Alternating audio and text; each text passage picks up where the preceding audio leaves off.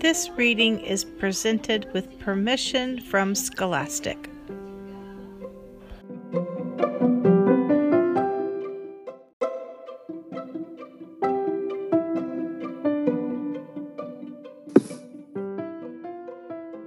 With the contest getting closer and closer to the end, the pressure to make $500 is really starting to get to Otto.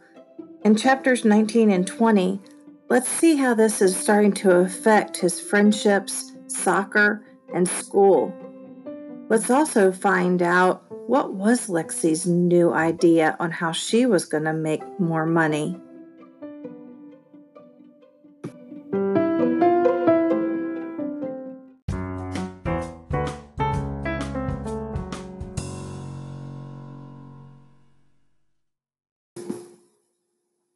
Chapter 19, Monday, March 19th. Money saved, $150.77.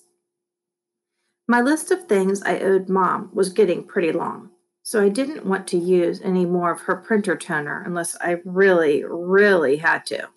Luckily, students can use the color printer in the main office at school for free.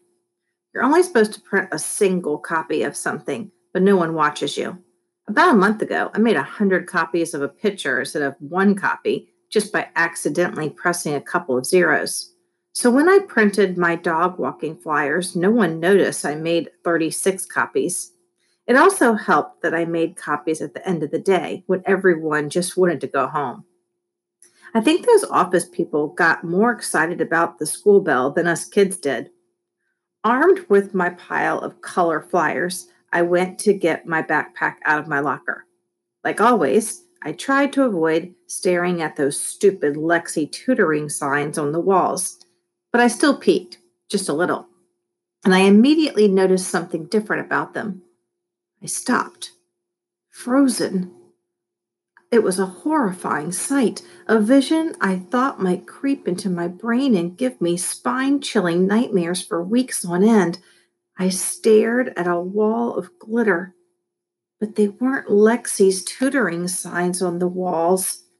These were new. A dozen giant poster boards lined the hallway, each screaming the message, "Vote for Smote. Carly Smote for student body president."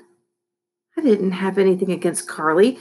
I knew who she was, sort of.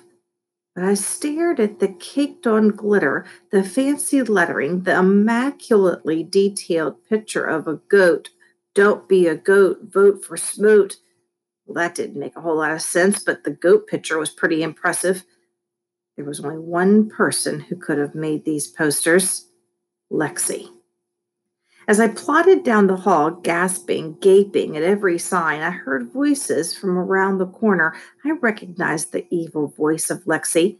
I stopped, listening. I wasn't eavesdropping, though.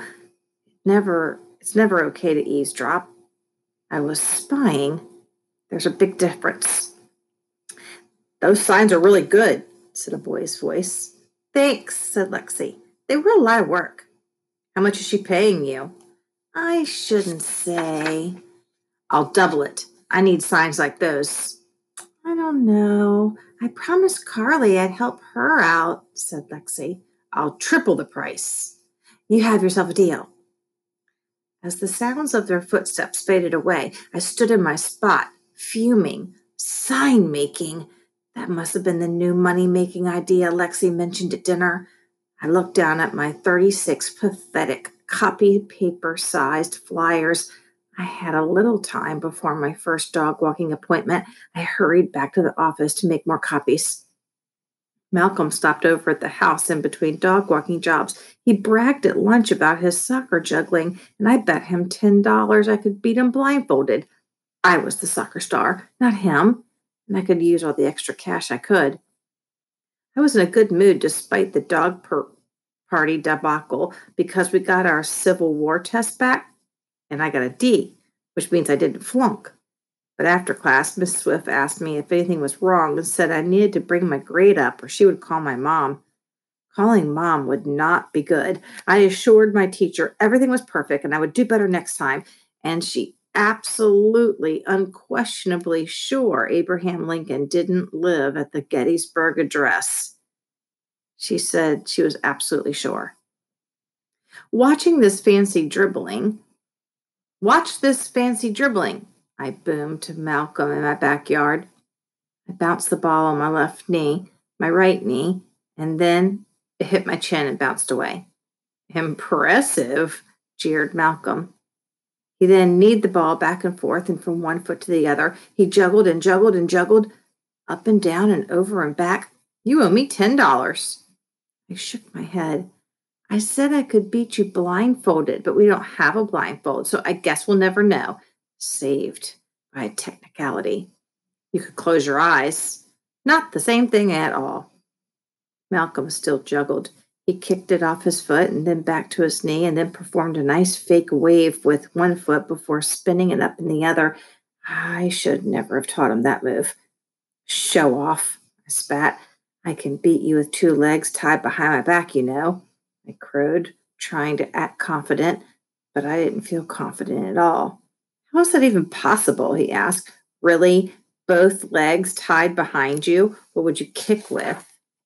Okay, well, maybe not both legs then, I admitted. 1 leg. I can beat you with 1 leg tied behind my back. Still impossible. What are you going to stand on when you kick? Well, I can beat you with nothing tied. I think your brain is tied, laughed Malcolm. The entire time he still juggled. The ball never hit the ground. It was really annoying. I knew it wasn't his fault. He was better than me at everything these days. Well, maybe it was his fault. He could miss a few soccer kicks at practice to make me feel better, or at least one. He didn't have to be so much of a show-off. And maybe if he helped me more, I'd have more money and I wouldn't be almost flunking classes. I walked over and I shoved him. The ball bounced away. What'd you do that for? I shrugged. I have to go inside and get ready for my next appointment. Malcolm checked his watch. We have a minute. I'm in charge, and I say we don't. You're in charge of time? Asked Malcolm. Like father time? Exactly, I grunted. I am the lord and master of all that is time-related, and all things dog-walking related too. Don't forget that. My business. You just work for me. Malcolm picked up the ball. You're getting a little bossy. He huffed as he followed me inside the house. Well, I am the boss, he snapped. So what else would I be? I don't know. Nice. Bosses aren't nice, I retorted. Don't you watch TV? Bakery bosses, dance bosses, restaurant bosses, all mean that's the way things get done. I stomped upstairs to my room and Malcolm followed. I grabbed the stack of flyers from school and shoved them at him. Now, I need you to go around town and post these signs up. After the dog party debacle, I need more customers. I spoke in my best boss voice, and get a move on it. I'm the organizer and money guy, not the sign taper. Malcolm folded his arms and didn't even reach for my flyers. You're what I say you are. I'm in charge, remember? And I thrust the stack at him again, but he didn't grab it. You could at least say, please. Bosses never say please or thank you. They just say, do this and you're fired. I thought Malcolm knew a lot about economics, but apparently he didn't know how business worked at all. Or do you just want to go around showing off your soccer moves instead? I barked. What does that mean? You know, I hissed. Well, I'm not putting up your stupid signs. They're not stupid. What does this say? I demanded as I jabbed the paper with my finger. Malcolm squinted and read, I'll walk your dog and clean up too, even if he goes number 2. Pretty good, huh? That's not what I was pointing to. No, below it, I snarled. Malcolm looked more closely at my flyer. You ought to call Otto's dog walking service. Exactly. Otto. Me. Your name is not here. I jabbed the page harder. We talked about this. This is my business. What I say goes. Does it say you ought to call Otto and his stupid and lame assistant Malcolm's dog walking service? No, it doesn't. I don't care. I'm not putting up signs. He crossed his arms. And you're stupid and lame. You're a mold-faced brain drain, I replied, crossing my arms too, only I crossed mine a little higher. You're an IQ challenge wombat. You're an empty-headed vacuum head. You're a mulch-breathing hamster eating vomit brain swimming in stink. You know, the worst part of an insult? He didn't even smile when he said it. Well, so are you, I sputtered. You know what? I don't need your stupid 20%. Just forget it. I quit. Malcolm wheeled around and headed towards the door. You can't quit. You're fired, I yelled back. I'd rather keep your half of the money anyway. 20% is not half, hollered Malcolm as he reached the front door. Says you. No, says the whole math world. Malcolm slammed the door behind him. Who needed a show-off like him anyway? All I needed was a dog. I didn't want any help or even a stupid best friend. A dog was a man's best friend. When I won this challenge, I'd have my own best friend jumping and licking me. Dogs don't insult you, and they never, ever, ever quit their jobs. You're late, barked Coach Drago, looking at his watch. It wasn't really my fault. Mitzi, the German Shepherd, just wouldn't go to the bathroom. Some of these dogs are way too choosy about where they poop. You'd think every swatch of lawn was the same. Then, when Mitzi finally squatted, I realized I'd left my plastic cleanup baggies at home, so we had to run away really fast. No one saw us, but some poor family was going to find a surprise on their lawn. I felt a little bad, but what was I supposed to do? Put it in my pocket? But at least I showed up at practice. Coach should have been happy to see me, but he didn't act like it. I've been busy, I explained. You need to be here. You need to be on time. You're not committed to this team. I play kids who are. Yes, Coach. I know, Coach, I said, frowning so he knew I was serious. But I have a good reason. Do you like dogs or cats? Cats. Why? Never mind. Malcolm frowned at me, but I returned it with an even nastier frown of my own. I showed him my awesome soccer talents. He'd see I wasn't the boss of him just in the business world, but on the playing field too, and it was about time I put him in his place. I joined the line for shooting drills. The team was already practicing them. It was pretty simple. Take the pass, one dribble, and shoot. Otto, what are you doing? Yelled the coach. My shot bounced meekly to the left about 10 feet away from the goal. Sorry, I mumbled. The bench needs more bench warmers. Yes, Coach. Sorry, Coach. Malcolm was next, and he buried his shot into the top corner of the net. It even had a slight bend. Where did that come from? That's how it's done, yelled Coach Drago, clapping. Nice shot. Eric Lansing, our midfielder, then ran up, dribbled, and kicked a laser into the back of the net. Beautiful kick, shouted our coach. I stood in line, waiting for my next turn. Malcolm was in back of me.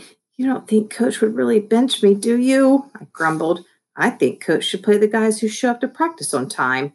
And he turned his back to talk to Kyle Krovich, completely ignoring me.